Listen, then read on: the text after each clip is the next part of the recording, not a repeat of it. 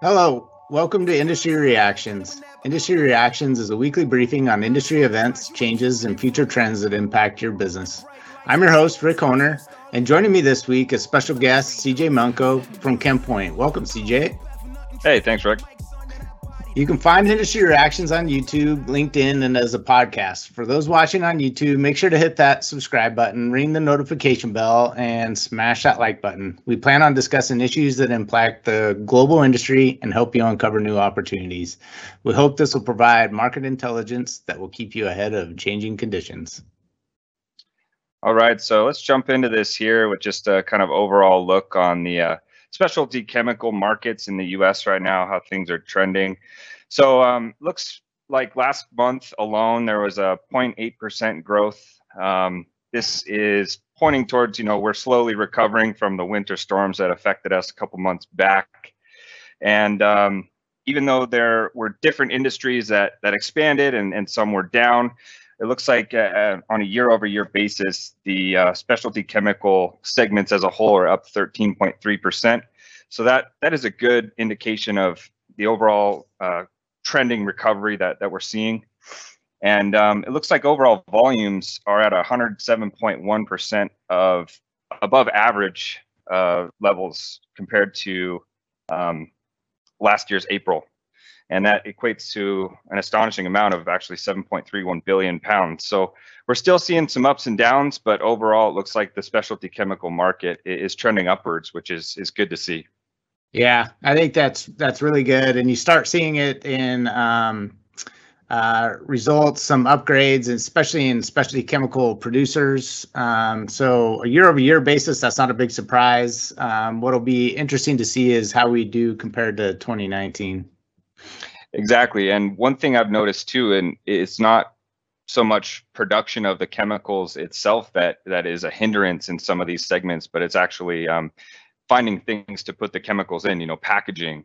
So I think these numbers might actually be understated based on some of the packaging shortages we've seen. So yeah, for sure. All right.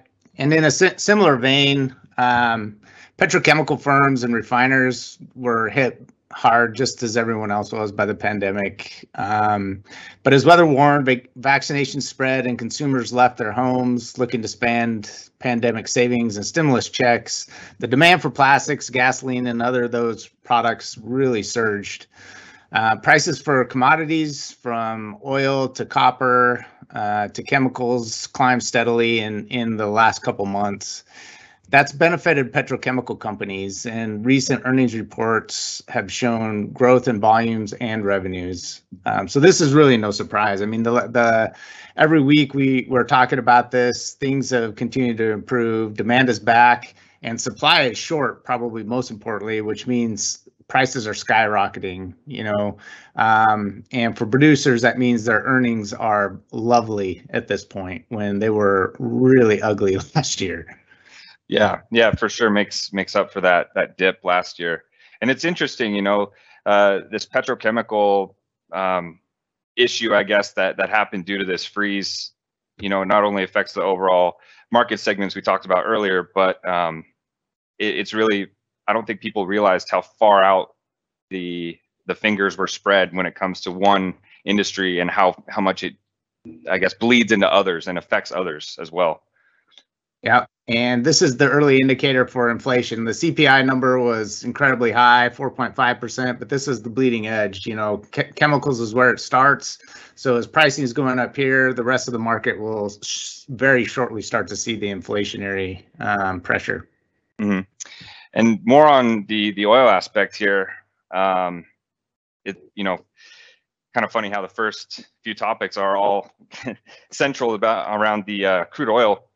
But on a positive note, the U.S. as a whole has added more than 100 oil rigs so far this year, and that brings the total oil rig count to 455 U.S. operated oil refineries and rigs. And so that really speaks to how we're doing as a nation in terms of oil and gas production. It's been steadily climbing in the recent months after bottoming out last August. And with the rollout of the vaccines and local economies, opening up travel, it's actually helping support that production because demand for the oil, crude oil, petroleum products like gasoline, jet fuel, that's also going up at the same time that we're increasing production. So those are some positive notes of how we're getting those increasing numbers across the market and coming out of that slump that we saw last year. So that upward growth, it's supporting that. All right. And the next story that we're talking about is similar, is rail car volume. So during the week ending May 15th, rail car traffic volume in North America increased 16.3% year over year. So that's a pretty big increase, as we've been talking around, similar to the other figures. On a 4-week basis, volume increased 13.5% from 2020, but only up a little under 2% from 2019. So, in short, rail volume's up year over year, but still struggling on a year-to-date basis to actually achieve 2019 levels. Yeah, do you think those numbers in terms of struggling are still being affected by the, I guess, kind of traffic jam that was caused from that freeze?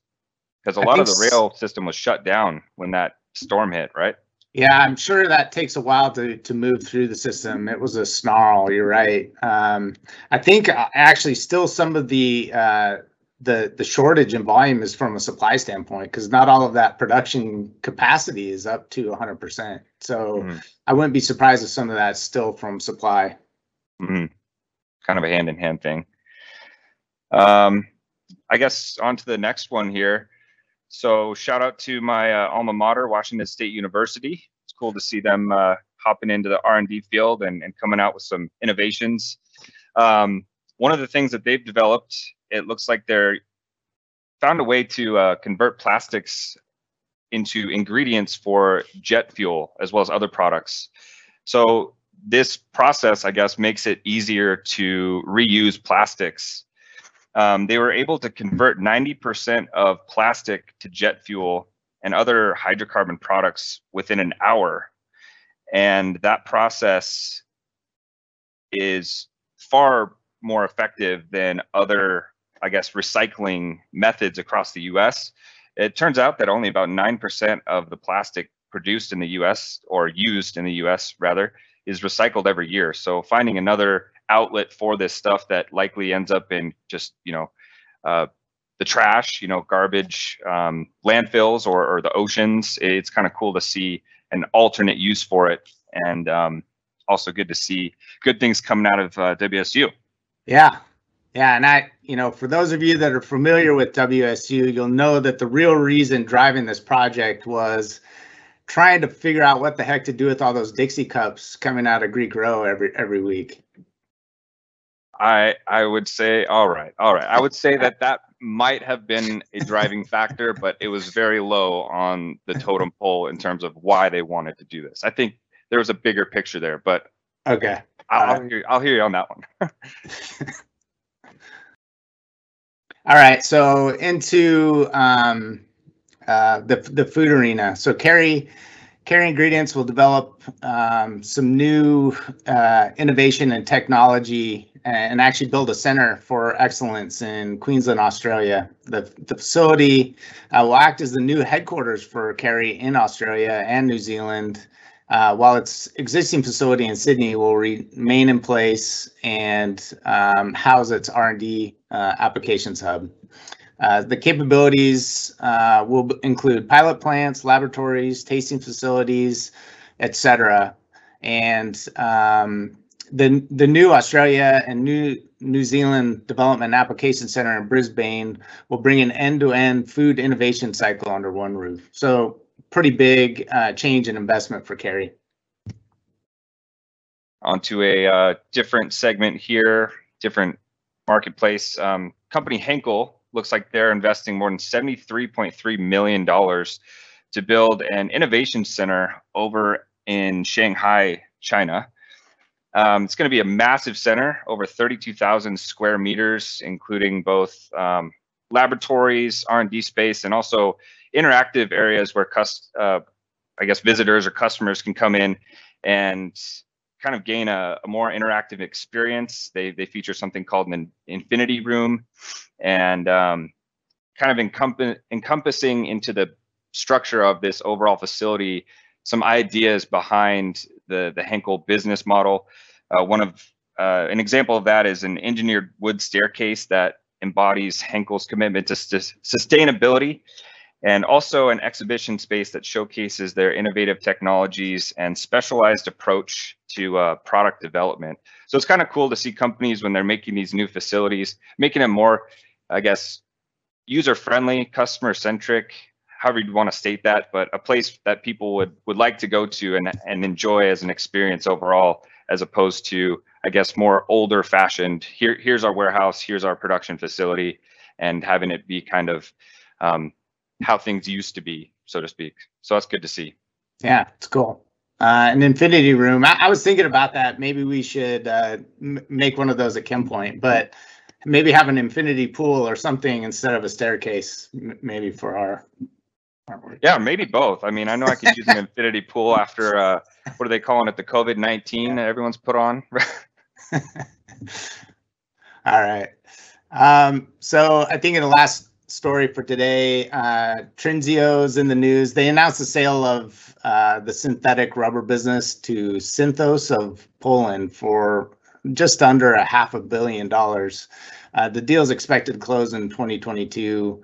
Trinseo said in December it was considering the sale of the business, which primarily produces styrene butadiene rubber and emulsion styrene butadiene rubber. So Trinseo is among the world's major producers of styrene butadiene rubber products, with a significant position in Europe. The sale of that business will also give Trinseo more flexibility to acquire more businesses and develop organic growth projects. So pretty big change for the SBR arena.